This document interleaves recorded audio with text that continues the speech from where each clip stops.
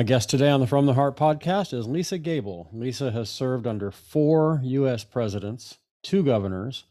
She's counseled Fortune 500 CEOs and represented global public and private partnerships and nonprofits with an end goal of moving organizations to higher levels of performance. Bipartisan in nature, she has brought together political parties, corporate competitors, and disparate nations to foster quality leadership, diplomacy, and results that better society and create sustainable partnerships and profitable business models. Called by the Wall Street Journal, committed to the facilitation of success.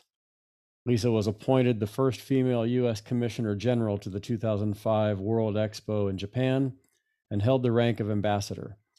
She was a U.S. delegate to the United Nations Commission on the Status of Women in 2007, a commissioner of the White House Fellows Commission from 2002 to 2004, Vice Chair of the U.S. Department of Defense Advisory Committee on Women in the Services from 1994 to 95, directly advising the Joint Chiefs and the Secretary of Defense, and Deputy Associate Director of Presidential Personnel, the White House in 1987 to 89.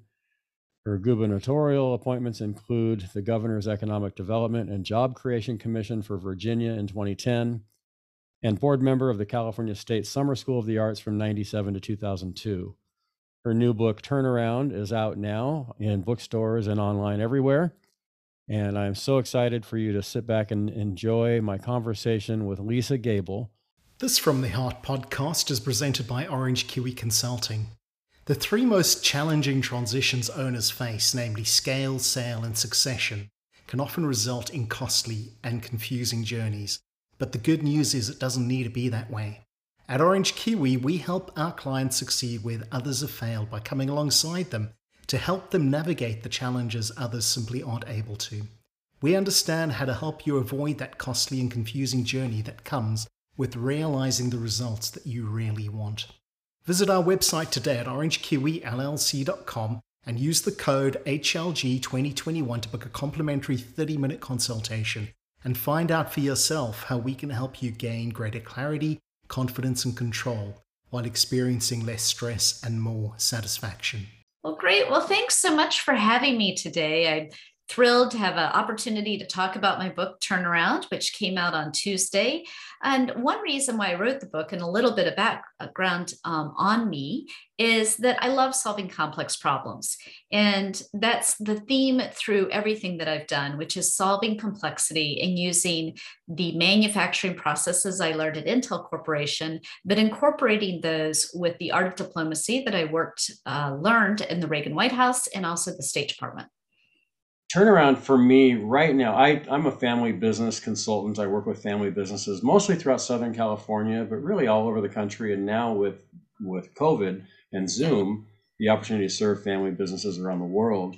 I'd say turnaround is a topic that couldn't be hotter than it is today because so many companies have just been, hemorrhaging because of all of this.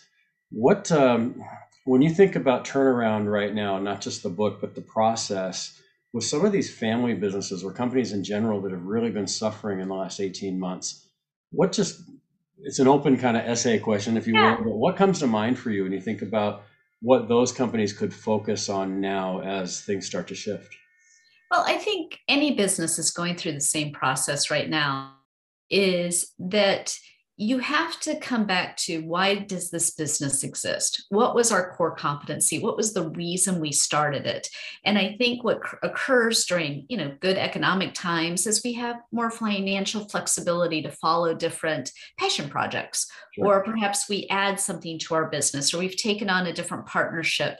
What do you visualize? What do you want it to look like? Okay, so you want it to look like this. Now what we need to do is go and audit everything that we're doing and line that audited material up against our perfect world vision. And what that does is it enables us to go through a process of understanding where we may have veered off course, where we may have taken in expenses, what's costing us more. Sometimes cost is financial, but also cost can be the amount of time it takes us to do something. And so is there a certain activity that we've gotten involved with that on a baseline level, it doesn't look too expensive, but when we analyze all that is required for us to achieve that particular deliverable, there's cost in that. And right now as you're managing complexity, you got to get things off your plate. I did a discussion this morning with a group, a book club in Helsinki, Finland, of all places. Nice. And they asked me, well, how does this pertain to our personal lives? And what I pointed out is even on a personal basis, we have to make decisions. My husband got very ill. He was diagnosed with a malignant tumor. At the point I had just adopted our daughter, we had adopted her, and she was only 10 months old. Wow. And he was starting a company, and the VC money was coming into his account the day he was on the operating table, taking out this massive tumor. He ended up with 7 operations in 2 years. And I had my own business in Silicon Valley, and we had to make determinations of ranking and rating stuff in our lives. And that's what we have to do in COVID right now. You're going to rank and rate things. You can't do everything. You've got to decide what's your core competency. What's that thing that's going to kill you? What do you need to focus on? And then everything else needs to go away.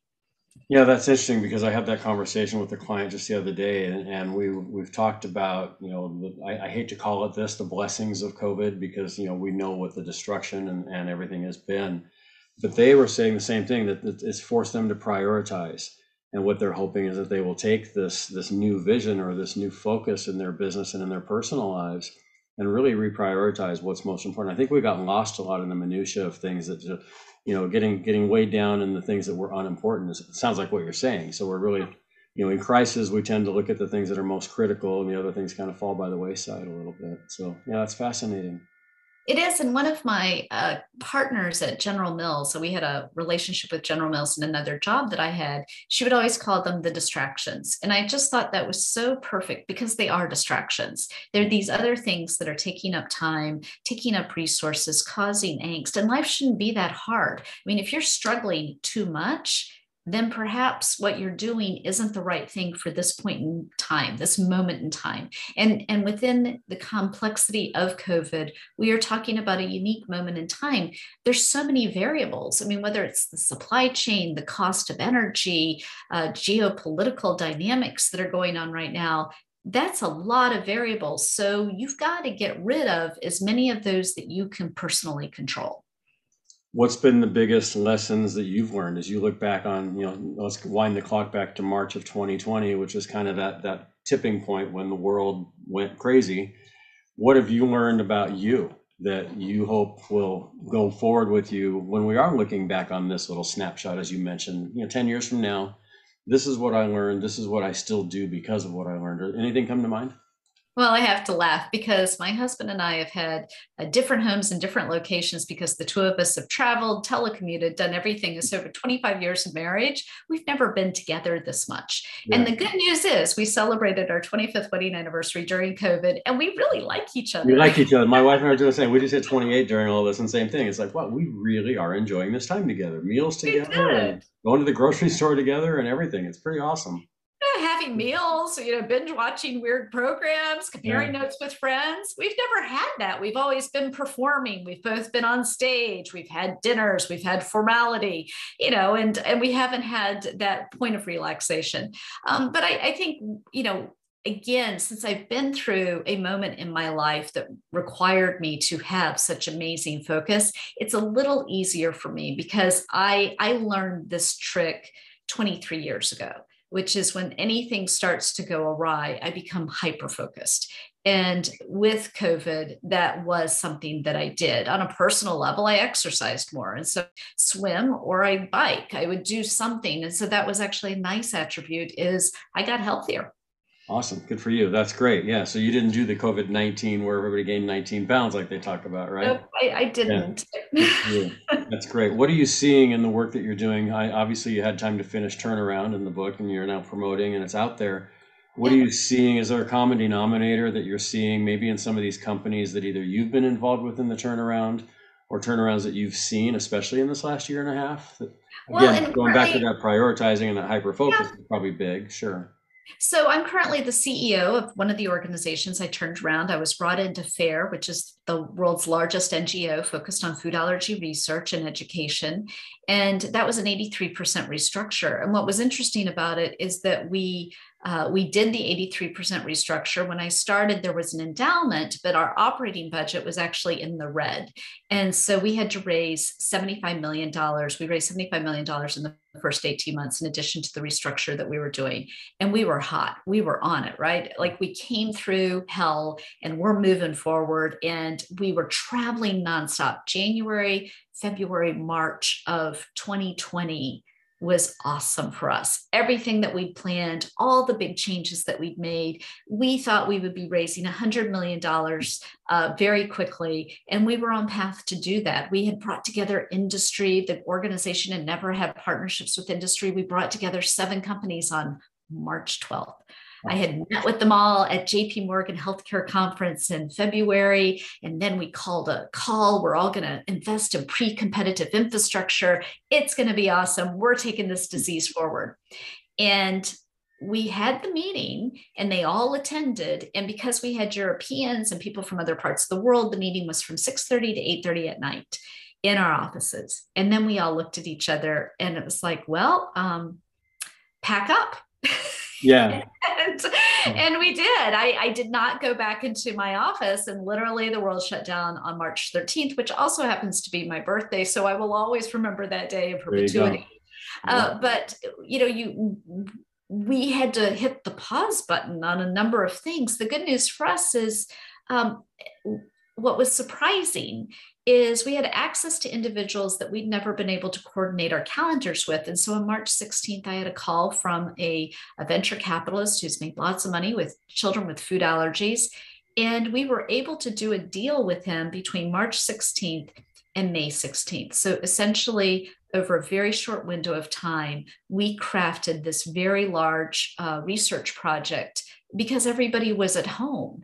And Right. so it allowed us to actually accelerate our investment in the area of prevention because we could reach him. Another person that called me out of the blue, I get this message in my email, literally in the subject line. It said, "Hi, I'm Michael Milken. Can you talk tomorrow?" Wow. I've been trying to meet with him for 2.5 years. Yep. And so, in fact, I'm coming out to LA in 2 weeks because I'll be coming out to the Milken Conference. And so there were opportunities in COVID, and our ability to execute on those meant that we got rid of stuff really, really fast. We're like, okay, we've got to get rid of this, got to get rid of that. We can't do this. We can't do that. We can't do this. Boom, these opportunities are in front of us. We've been wanting to do them. They're part of our strategic plan. And so we powered our way through and just started thinking really, really differently about how we engaged. Yeah, it's interesting. I've had conversations that's fascinating. You're right. Before COVID, I think I had done 8 podcasts. I've done 64 more since because of the advent, not the advent, but the usage of all this technology that we have always had, but now we understand how to use it. I've had this conversation and I think I know how you're going to answer it. Go back. It's March 1st, 2020. And there's a switch and you can flip the switch, and everything in the world that happened, everything in the country, everything in your community, your family, your personal and professional life happens if you flip the switch, or doesn't if you don't. Keeping in mind, obviously, the sensitivity of the fact that our world has been through a lot and a lot of people Right. had a lot of loss. I've been a little surprised by some of the answers I've heard. As you think back about that question, what are your thoughts? You flip the Well, switch or you don't? Obviously I wouldn't flip the switch because the fact that I had just come out of the 18 months of the restructuring and I was ready to zoom forward. Yeah. And I really wish I could. But what was nice about it is that I was scheduled to travel 7 months solidly with only 1 week at home. Wow. And the year prior, during the turnaround and to raise all the money that we raised, I traveled 18 Sundays in a row. And I was worn out. I was tired. And to some degree, being able to reassess and redesign all of our deliverables, and we've been very successful at meeting our goals despite everything that's gone on. We've had our hiccups like everybody else has, but being able to do that without the physical toll is truly the nicest gift I've ever had. And I've been traveling my whole life. Right. When I did my job in Japan, I traveled to Japan 15 times in 18 months. I'm worn out. I'm tired. So it That's was like nice. going up to New York from DC. That's a whole different story there. Yeah, absolutely. I went to Vietnam. We got back from Vietnam on a business trip. December 1st of 2019, and that wiped me out for about a month. I can It only imagine does. what it's like to go to that side of the world that frequently. I don't snap back as much as I used to.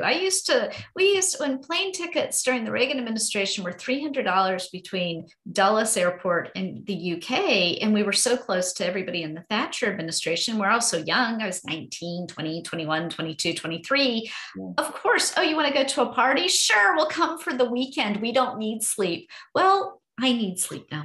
Yeah, exactly. We don't have the energy we had, right? We're about the same age. I think we identified that before we started out. So you talked about FAIR, the food allergy research and education. I have food allergies. I can't eat dairy, and there's other things as well. So I'm obviously, and it's relatively new for me. I just Yeah. probably in the last 3 to 4 years is when it's really become apparent that there's certain things that I just can't eat. What drew you to that, and what ahas have you had? I guess as you've been involved in that, it's really fascinating to me because it's personal. Well, and we'd love to be able to help you in any way we could. So, what happened is that I started the job in 2018, but it was funny how I got there. I was running a self regulatory initiative for 16 food and beverage CEOs. We made the first commitment with Michelle Obama, which was a reduction of calories in the marketplace and reformulating the products in the marketplace. And in 2012, I get this phone call about a merger of a new organization. And boy, Lisa, you'd be fantastic leading it. And I said, well, I'm doing something else right now. I can't do it, but thanks very much. And then 14 months later, I get a phone call from a second headhunter, and they said, oh, yeah, everything didn't work out the last search. We didn't do the last search, somebody else did, but everybody's put your name in the hat. They say this is perfect for you. And I said, well, I've got a job. I'm doing something already, but here's 6 names. Go off and conquer. And what ended up happening is the chief medical officer just kind of eased into being the CEO because they didn't end up really doing the second search. And so in 2018, I get yet another phone call, and it was from a friend of mine who's a headhunter. And he goes, yeah, there's this, and yet another headhunting firm. So when you have 3 different headhunting firms calling you over a The period same of time position. and telling you you're perfect for the job, I said it was like biblical, you know? Yeah. It's like, Okay, oh, maybe I I'm should supposed to do listen, right? this. Yeah, the flood is actually coming. I can see the clouds forming. Exactly. And so when I talked to the search committee, I had turned down a lot of jobs. I had flexibility to not take certain jobs, and I really wanted to find a place where I could make a difference. I wanted to find a place where I was at in my life where I could put my heart and soul into it and basically help one more group of people. And that is what motivates me. It motivates me to help solve a complex problem, to help solve it on behalf of the individuals who feel so strongly about the need for this thing to exist. And I had such a great appreciation for these families. They were families of children with food allergies. One of them, their child could only eat 15 foods. After he went through a therapy, he actually got up to 30 foods, but that's it. I mean, think about it. Think if your life revolved around only 30 foods and how challenging that was. And yet the parents had turned it into such a dynamic enterprise of all the money that they put into research, and I wanted to help them take all that investment that they'd put in and move it to the next level, because again, that's what I do. I take things to the next level. And so it's just been wonderful. It's been wonderful for a couple of reasons. One is that I've worked in high tech. I worked in the food and beverage industry. I'd worked with agricultural companies. And now I'm working with pharma and biotech. But because of where medicine has advanced, there's an integration across every single industry that I've worked with. So you have gene editing in agriculture, you have product reformulation with food and beverage, the use of AI that allows you to understand what the impact will be of that reformulation. Pharma and biotech are doing things ranging from medical foods to biologics. And so it's truly a very exciting space. I've just absolutely just wake up energized at the level of creativity and innovation that's coming into the system in ways that I can help remove barriers from moving that innovation to the consumer. Yeah, I think a lot of people look at our resumes and think, how did you go from that to that to that? But for us who've lived it, it's so easy to see. You can see how, I went from selling into sports into education into family business, and it's like, well, it doesn't seem to make sense to others, but when I look at it, it's like, well, that taught me this and this taught me that, and that's what connected the dots. So I think that's what I hear you saying is that, so you're 19 years old, you go back, now let's wind the clock back for a second. It's the early Okay. 80s, and you're now working or asked to join the Reagan administration at the White House. I'd be curious to hear how that came about, and just the ahas that had to come almost every day in that kind of role.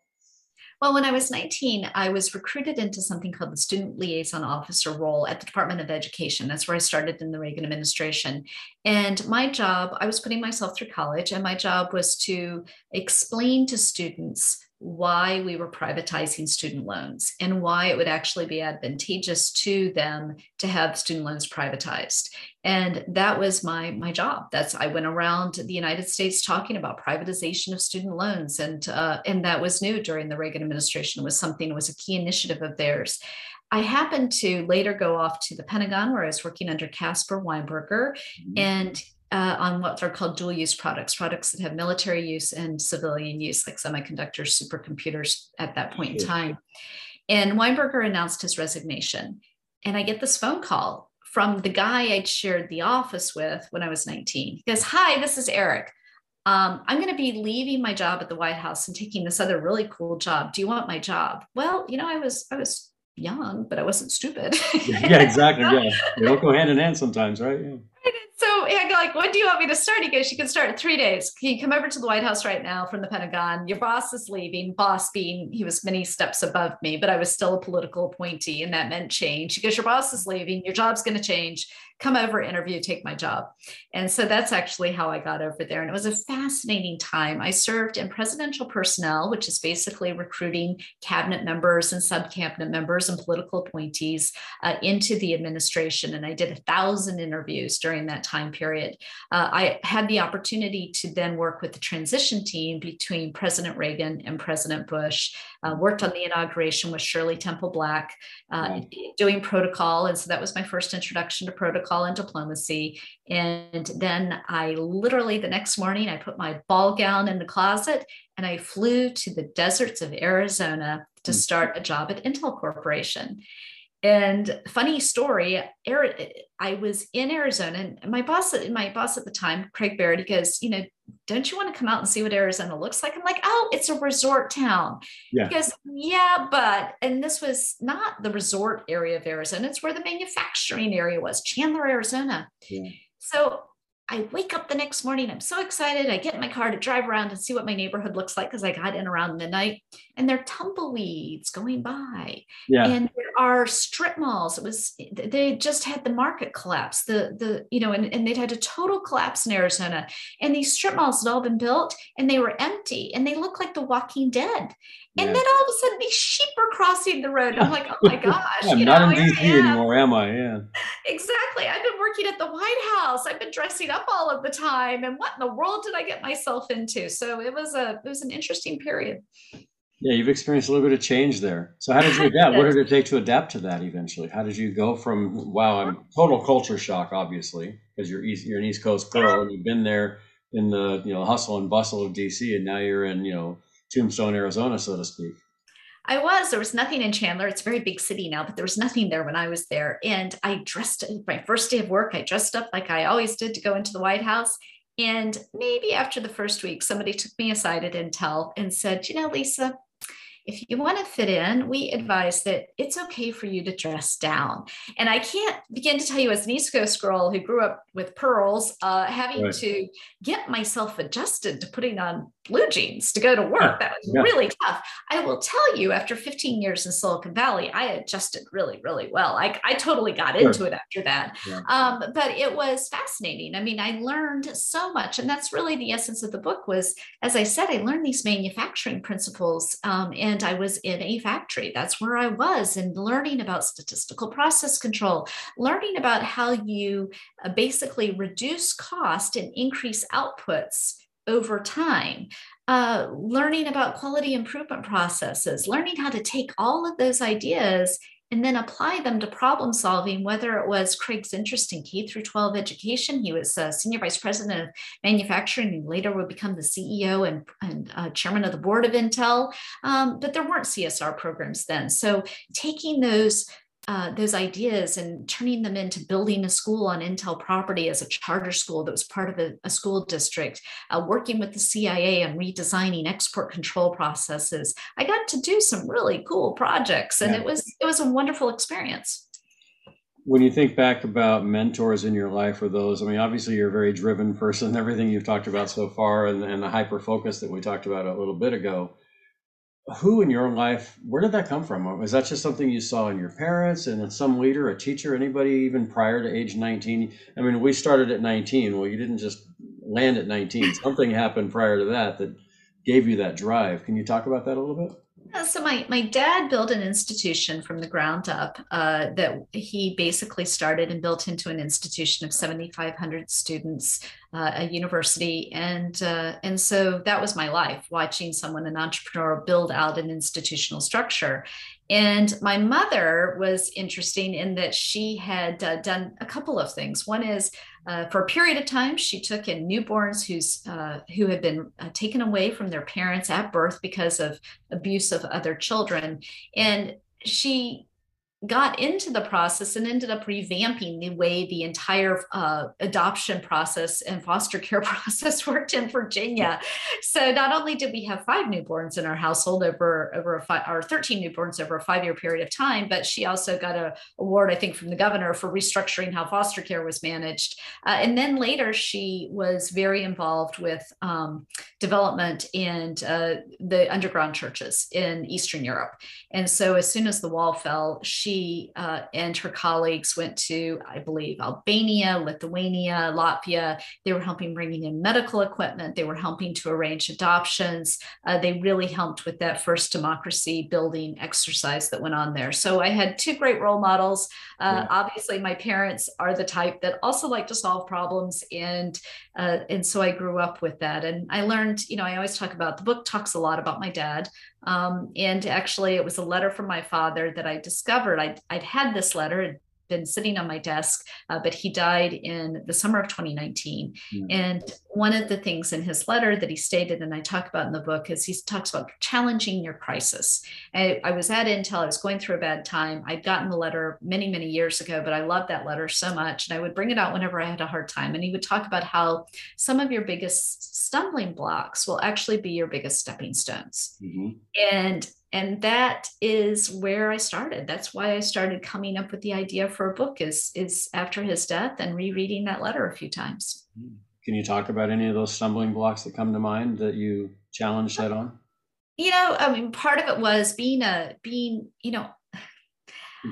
one thing you can't tell from Zoom, and there's a picture that went viral all over the internet, is that I have always been in a male environment, and I am 5 feet tall. And when I was at the Pentagon, I weighed 95 pounds. Okay. And literally, we're during the Cold War. There weren't women at the Pentagon. There weren't that many women in the military, and so even the chairs were structured for people that were bigger than I am. And one of the things, in fact, that Craig taught me is how to speak with facts, so that when you walk into the room, yes, they will dismiss you because you look so small. And this picture going around the internet was me with a group of 1-star generals and full-bird colonels. And I'm in the middle of them. I'm 28 years old. I look like I'm 12. Just like, sure. There's Lisa.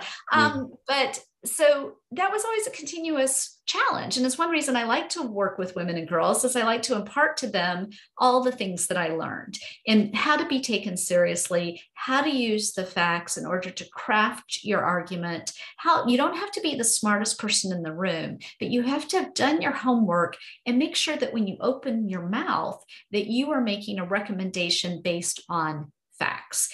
Sure. And so throughout that process, I think I had run into that at Intel, and my dad, was like, okay, challenge your crisis, pick yourself up, dust yourself off, you can do this. And it's something that I continue to recognize is important to making me move forward. I love that, challenge your crisis. That's a great phrase. I'm really big on a little, maybe it's the marketing person in me. Maybe it's just I hear certain words. I grew up with, parents who inspired and drove me as well. My mom was an English major and a therapist. My dad was, retired as the VP of HR of a multi-billion-dollar manufacturing company. So certainly I watched them rise up as well and watched them challenge many crises as well. Think about the last time you bought a gift for a friend or family member. The better you know them, the easier it was to get them something memorable, right? Well, it's the same for brands that want to deliver memorable customer experiences. The better they know their customers, the more likely they are to establish strong relationships, exceed expectations, and build loyalty. At McKinsey, that's what we do. We empower brands to understand and connect with the person behind the purchase so their customer experiences are meaningful, unique, and truly valuable. Learn more at mckenziecorp.com. You've seen, obviously the title of the book is Turnaround, and I look back at your history from age 19 through a couple of different White Houses, Pentagon, a shift 3,000 miles away to the desert, literally, not just figuratively. When did you start realizing that you had a knack for turnaround? Whether it was It was when I was it was when I was at Intel. I mean, I was Craig's troubleshooter. And so he would go figure that out. Just go figure it out. I don't have time for it. It doesn't fit anywhere in the company. Just figure it out. And so whether it was Intel had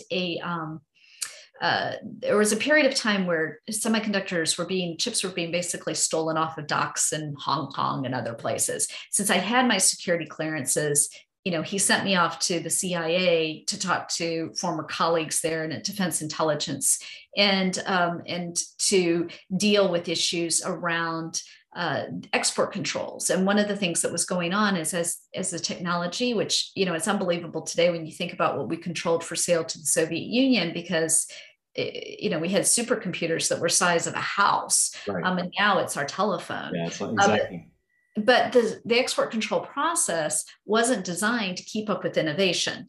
And so that was really my first turnaround of documenting a different process for how to do something so that you could retain national security interest while simultaneously laying the groundwork for companies to make the sales that they need to. And so that's where I learned it. And actually my last big project at Intel was Intel had lost its first investment in a major consumer branding campaign. And back then, nobody was doing consumer branding in high tech. And for those of us who are older, Intel had invested in something called the x86. And so they would have a 386 on the billboard, a big red X through it to get people to upgrade to a new technology. And they lost a trademark after a 7-year lawsuit. So I was sent all over the world to figure out, what did we do wrong? They were getting ready. They hadn't announced it yet, but they were getting ready to invest billions of dollars in the Intel Inside program, the first really big ingredient brand program in high tech. And they sent me to British Airways, Lego, Louis Vuitton, and a French a telephone company. And they said, just ask them what they do. And so it was really fun. In fact, I got to go to Benetton too. And so I'm going there and meeting with these people. I'm like, well, how do you, British Airways, how did you manage your trademark? What are the processes that you use? And what I realized after I made the changes, Intel Inside was rolled out, I thought, well, heck, if Intel is having a problem moving from business to consumer because the way in which they manage things is not the way you have to manage it to protect your assets in the consumer world, maybe this is a business. And so I left my job and I talked to people and I went around and said, you're going to have this problem. I went to HP, I went to Oracle, I went to Cadence, I went to Quantum. You're going to have this problem. Well, 9 months later, nobody had the problem. And I thought I was crazy. And my parents were wondering why I left this great job. Yeah. And literally in February of 1994, my phone started ringing off the hook. And I went from having I had one client because I didn't leave Intel without one client in hand, which was Trident, which made GPS systems. But I only had one client. And I went from having one client to quickly hiring 20 women to work for me. And we built a multi-million-dollar operation, helping Silicon Valley move from business to business to consumer enterprises. I work with nonprofits and for-profit organizations. I know you've done a lot of turnaround with both. Is there something similar or any dramatic differences that you see between a for-profit and a nonprofit when it comes to the turnaround? Yeah, fundamentally, it gets into basic issues. And I'm sure you see these also, which is we have people, like I said at the beginning, people have added things on. One of the examples I talk about in my book is it doesn't matter if it's business, government, or philanthropy, and I've run turnarounds in each. You sort of walk in the door and initially you see the beautiful architecture that built the house. But then you kind of look at it and like there was this weird porch to the side, and there's this odd window. And for some reason, somebody decided a chimney fit there. And all that beautiful architecture was messed up because someone moved away from the architectural design. They moved away from the core purpose of what that house was supposed to be. And so I see that in everything. The second thing is that we look at what we call the economics of the business, right? Which is whether or not the way in which it's constructed is going to be sustainable. And I talk, maybe again, because of my manufacturing experience, I talk a lot about constants and variables. And they're constants, the things that stay the same, and then the variables. And you want to get rid of the variables. Sure. But I think the last thing I have found repeatedly is hubris, which is that people take themselves a little too seriously. And they forget about the fact that they are a temporary steward of the institution. Yeah. Temporary steward. We are at an institution for a period of time. We receive a paycheck, and therefore we're the temporary steward of that institution to do its core competency and to meet the needs of its consumers, its patients, or whoever it might be as its constituency. And when you forget that and you start putting self-interest above the institution's interest, that's when things go to hell in a handbasket. And that's the situation that I've walked into many, many times. Yeah, you don't want customers in particular, to be loyal to the person. You want them loyal to the brand and the organization, because that person could shift. And we've seen a lot of shift in our lives, but especially in the last couple of years. And it's flattering to hear someone say, "Oh, I'm only here because of you." Well, that's great. And that's wonderful. It makes me feel good for a minute, but it's like, well, what if I'm not here? What's going to happen to this organization? I'm curious. A lot of the work that I do is with family-owned companies. I haven't seen this in your bio or talked to you about it, so I run the risk of asking you a question, you just saying no. But have you worked with family-owned companies? Have you seen anything in family businesses that strikes you maybe differently? I've worked a lot with family philanthropies. Sure. And you know that there is certain philanthropists have the philosophy that by the third generation, it's not doing what the original person set it up to do. Right. And so either I see that manifesting itself, that it's really become something that was not the purpose for which it was originally founded, or what I see is that the family has so subdivided all of the decision making that they're accomplishing nothing. And what I mean by that is some of them go on rotations where it's, 2022 is your year to make the biggest decision about the investment on, and 2021's my year, and each of us get this small piece. And the reality is, when you break things up so much, and this was actually goes back to when I was at Intel with the K through 12 stuff. Intel, what was happening is there were no CSR programs, right? There was no foundation, none of that stuff existed. And what Craig saw is that out of the goodness of their heart, site manufacturing managers were letting people off to go volunteer in a school. And then somebody'd write a check to that school. And then somebody'd write another check to this institution, K through 12. And he goes, I keep hearing about all the stuff we're doing, but what are we accomplishing? And he said, can you just go figure out how much money we just wrote checks for? And can you go just figure out how much time people were taking off?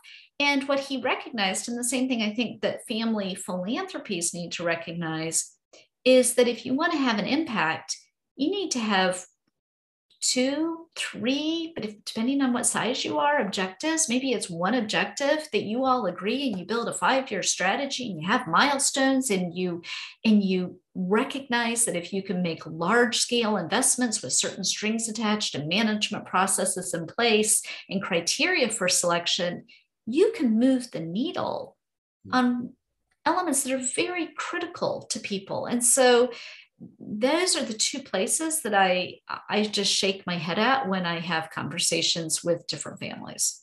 So being very strategic, not just random, what I'm hearing you say. Yeah, have a strategic goal. I know a lot of the ones that are most successful organizations that I work with out here in California, they're focused on Habitat for Humanity because of this, or Children's Hospital because of that, or Ronald McDonald House because of an experience. And so, yeah, that's great. If it's just random giving is great. We sponsor a Little League team, or we do this, that, and the other, but it's not getting you closer to your objective, is what I'm hearing you say.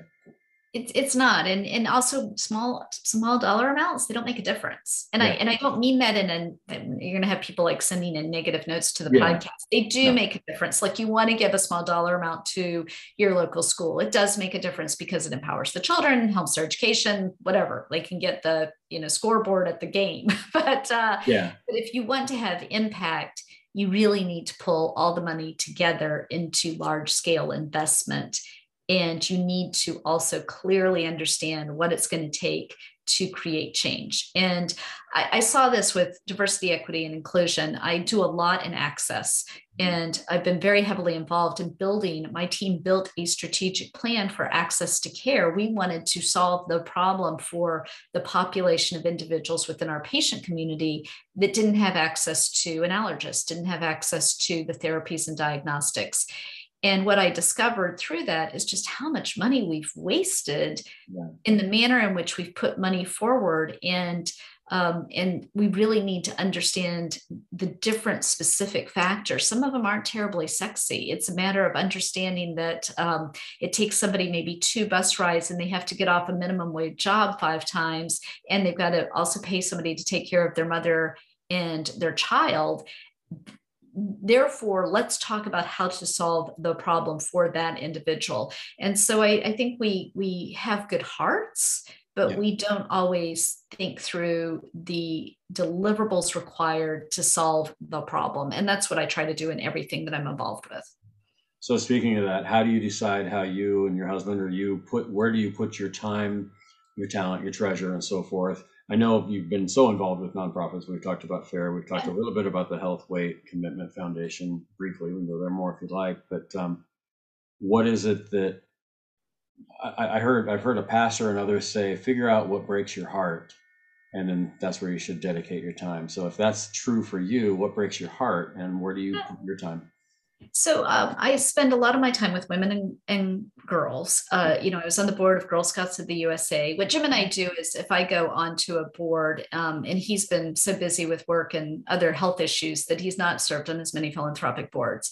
But when I go onto a board, that's the place. Like, we're making the commitment. This is where all the Gable money is going for X period of time, and that's what I'm raising money for.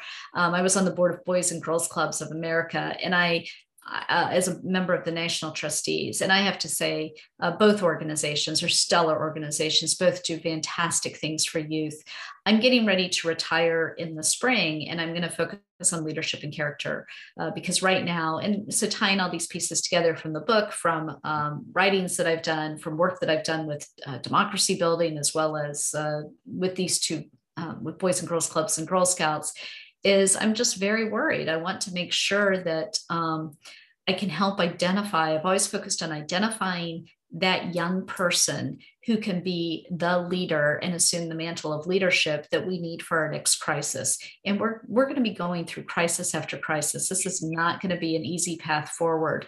And so if there's a way that I can take everything that I've done and invest it in helping people understand that they can assume the mantle of leadership. And it doesn't matter if you are it doesn't matter if we saw this during COVID, it doesn't matter if you're a truck driver, a grocery store worker, you're a physician's assistant, whatever your job is, you can be a leader. And so how do we get people to understand that we live in a democracy that will allow them to assume the mantle of leadership when that moment happens? And we saw it in 9/11. I mean, I made myself stop reading it. When I was reading the transcript from Flight 93, that's the worst example, because it is an example of a group of people who had no commonality. They're getting on an airplane. How many times do you get on an airplane? You don't know anything about these people. And yet what they did. And so if there's a way to empower people, we're so depressed right now. We're so losing our focus that we have the freedom to do it ourselves. And so how do you do that? And so that's you can tell I get passionate about it. No, that's great. One of my questions was going to be what drives you, and you just answered that before I asked it. I actually teach a sports leadership class right now at a local university here in Southern California, and the question I asked my students the other night is it easier to lead in easy times or hard times, and why? And most people will say the same thing. Well, easy times, we kind of put it on cruise control, and modify things here and there. I look at sports a lot because that's a big passion of mine. Every team has a different leader at different moments of the game or season and what have you. But it's in that crisis, and we're in crisis, not just in this pandemic that we're in, or hopefully, knock on wood, coming out of, but there's three types of people. There's going into crisis, in crisis, or coming out of crisis. So there's always going to be a difficult time to lead. Yeah. Any leaders, world leaders, or famous or not famous, living or dead, that you look at and go, wow, that's my example of leadership? Well, I'm still a fan of Ronald Reagan. I still believe that I've worked for a lot of presidents, but I have to say, I still think Ronald Reagan was the best one. I mean, when you think about the 70s, and unfortunately, my husband keeps reminding me that everything we're going through right now is kind of like 1977, 78. Right. And it's going to be a long way to 1981. Yeah, we're going to 81 up your head. Yeah. But he ended the Cold War, and I was part of that. I was a little tiny little cog in the wheel at the Pentagon and then at the White House. But the changes that he made, and again, because my parents worked with the underground churches, and also I ended up doing some volunteer work with the Jewish communities who were fleeing, finally flooding into the United States after the wall collapsed, and even before the wall collapsed, people that escaped. You really do recognize how individual leadership and empowering that. I mean, we had this term captive nations, which was all the individuals in the Eastern Bloc. And part of our job in the Reagan administration was giving them the tools to eventually win the Cold War. And so I would say Ronald Reagan. Yeah, I would tend to agree with you on that. Absolutely. Hello, my name is John Royce Lynch, founder and CEO of PCMA Private Client. As a former professional surfer and native of Southern California, I have always enjoyed Wahoo's fish tacos. When the pandemic hit, the response by Wahoo's was unparalleled, creating the California Love Drop by supporting frontline workers and those in need. On behalf of the PCMA private client community and our amazing team, it is an honor to be able to support this noble effort. To lend a hand and to learn more, please visit californialovedrop.org. What would you say? You've accomplished a lot, and your background is amazing, and I'm so excited to even dig deeper and learn more about you after this conversation and to read Turnaround. If you were to look back now at your career, you talked about retirement's on the horizon. When all is said and done and you are out giving more of your time out to dedicating your time, your talent, your treasure, and those resources into those really major causes that light your fire, what are you most proud of that you've accomplished in your career? The people I've helped. I'm now old enough that there are people that I have been mentoring going back to 2004 and before. And there are people someone announced last night that I had started, and she was right. I mean, I guess in her mind, I was her mentor in 1994. So watching the success of the individuals who I was able to remove a roadblock or give them the encouragement to go on and do the great and amazing things that they have done, I'm so proud of them. I really am. And I saw a couple of them during the last few days, people I haven't seen for a long time that I met at different paths and helped. And that's what, I learned from my parents. They mentored and they helped so many people. You're building an army of successful people. And that's what's going to keep the world moving forward the way it needs to. And so really mentoring. Yeah, we're not here for ourselves, are we? We're here for the other people around us.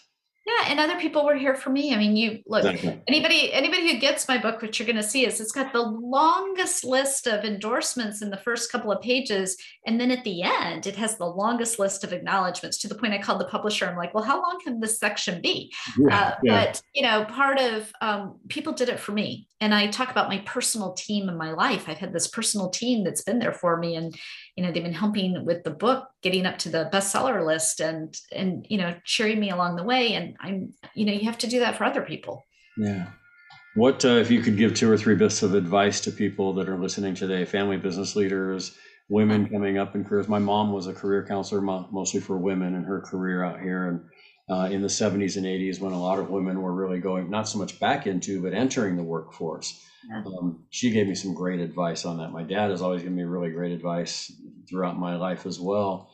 Your opportunity now to maybe speak to a couple of people out there who are where you were 25, 30 years ago, or maybe where you are today. Yeah. Any advice that you would offer up? Two things. My dad's favorite quote was Winston Churchill's speech, "Never give up." Mhm. And he used to give a lot of sermons, and that was always his focus: is never give up, never give up, never give up. He went through a lot of challenges in his life and never stopped. And then I guess the second thing is what I was just talking about a minute ago. We live in the greatest country on earth. You can be a leader. Stop huddling in your house and being afraid of what's out there. Yeah, COVID's been difficult, but the reality is you have the capacity to make a change that will impact people in your neighborhood, your church, your school, your community, your business. There is nothing prohibiting you from being part of solving the problem. And by doing so, that's going to empower you, and it's going to make you feel more positive about life. And it's going to energize you in ways that being afraid aren't. So those are my two pieces of advice. I love that. I love a Churchill quote that I just heard the other day too on, I can't remember where I heard it, but humorously, he said, "Never stand when you can sit and never sit when you can lay down." I use that one a lot too. It's like, hey, I'm laying down because I can. So not the most never ever give up profound quote from Churchill, obviously, but certainly one that I like from time to time. So retirement, on a couple more questions, then I'll let you go. Retirement on the horizon, future goals. I mean, what's that thing out there yet that Lisa Gable hasn't done that's hanging out there that you can't wait to go do? Well, I want to write another book. Awesome. And so that is a goal, is to keep writing. This is the first book I've written, but I've published a lot of articles for years and blogs and other things. And so I'd like to write another book. And from a business standpoint, we had talked about it a little bit. I hope to advance on the business side. Food is medicine. There's so many exciting things happening. And so being able to do that through being part of the innovation cycle, corporate boards, helping entrepreneurs succeed in that area, that's just an addition to the other work that I want to do in leadership. And the great thing is about retirement, and also the fact that I still do a lot and I don't really stop, is just being able to pursue 3 different things at full scale. Lisa, is totally fine with me. Yeah. I talked to a woman a few years ago that was retiring where I work, and I asked her, I said, "So what are you going to do now?" And her response, even though it was, I think, meant as a joke, was so profound that I wrote a blog article about it. And I've quoted this a lot, and I'll do it again now. And her response was simply, "Not come here." And meaning, I've got all these projects and things going on. All that's going to change in my life is I'm just not going to have to come here every day anymore. I love it here, but now I get to go spend more time in my passion projects and the things that drive me, and travel and vacations and so forth. You see, I would imagine that the answer to this question is yes, because I know you're going to get asked a lot if you haven't already, and I know you have, to get back out on the speaking tour, whether it's on Zoom or hopefully in person, just to talk about your book and future books. I can see you out here talking to a lot of my clients about turning their businesses around, whether it's because of the impact of COVID or poor leadership or transition. Family businesses a lot, the now generation, those leading the company versus the next generation. Not that they necessarily need a turnaround, but there's always a shift. Yeah. Loyalty to the previous owner, not so loyal to the next, or vice versa. Do you envision that? Do you envision those 18 months in a row out on the road? Yeah, no, I want to, because I get a lot of energy from talking to people, right? I mean, I am that person that prefers to do the Q&A more so than I do giving the speech, because I just love helping people real time solve their problems and talking to them and encouraging them. And one of the things that, the end of the book, you'll see it, is called End on a High Note. So one place where I've always spent a lot of time is helping people figure out their next stage of life, that third stage of life. I've helped a lot of individuals who wanted to be ambassadors, or they wanted to go into government service, or they wanted to go onto a corporate board. So the degree to, again, be able to help people think about what they want to do next is a place that, it's, I've seen the impact of when people have focused on that next stage of life and really bringing these amazing talents and sometimes a lot of money into the process and doing good with it.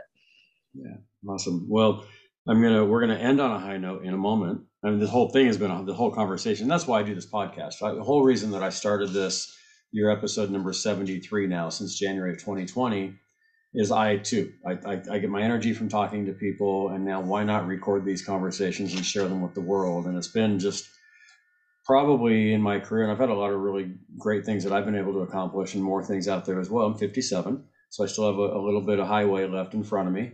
I hope, knock on wood. But ultimately, it's the conversations with people that inspire me and light the fire under me as well. What's the best way for people to reach you, find your book, talk to you about maybe Sure. bringing you out to speak to their organizations?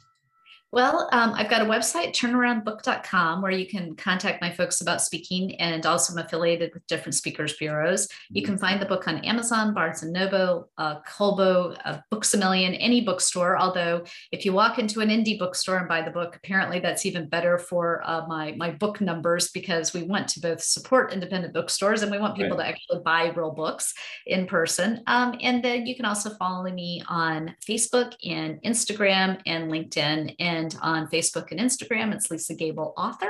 And on LinkedIn, it's just Lisa Gable. Awesome. I think that's how I found you. Yeah. I saw an article that you wrote, and I saw the topic turnaround, and that drew my attention because that's where a lot of my attention is now with clients that I work with. All right. So thank you so much. This has been fantastic. And I can't wait to hear the feedback from this interview. We will put those links in the notes on this show as well, so people can reach you directly by going to the From the Heart website, as well as on the notes from this particular episode. So as we talked about before, and you can see in my name at the bottom corner of the screen here, the last name being Hart, I really try to, in this podcast and in all the conversations, really, when I talk to clients or anybody, just one-off, get to why people do what they do. So if I were to pose the question at the end of this conversation, Lisa Gable, what's in your heart? You want me to answer the question? Sure. Yeah, you betcha. Just, whatever comes to your heart, not your mind, but your heart. Sure. Commitment and diligence is what defines me. I'm very committed. I'm very diligent. I care deeply. And I know that I have been given the most amazing opportunities. And if I can use the relationships that I have to make a difference, then that's my obligation.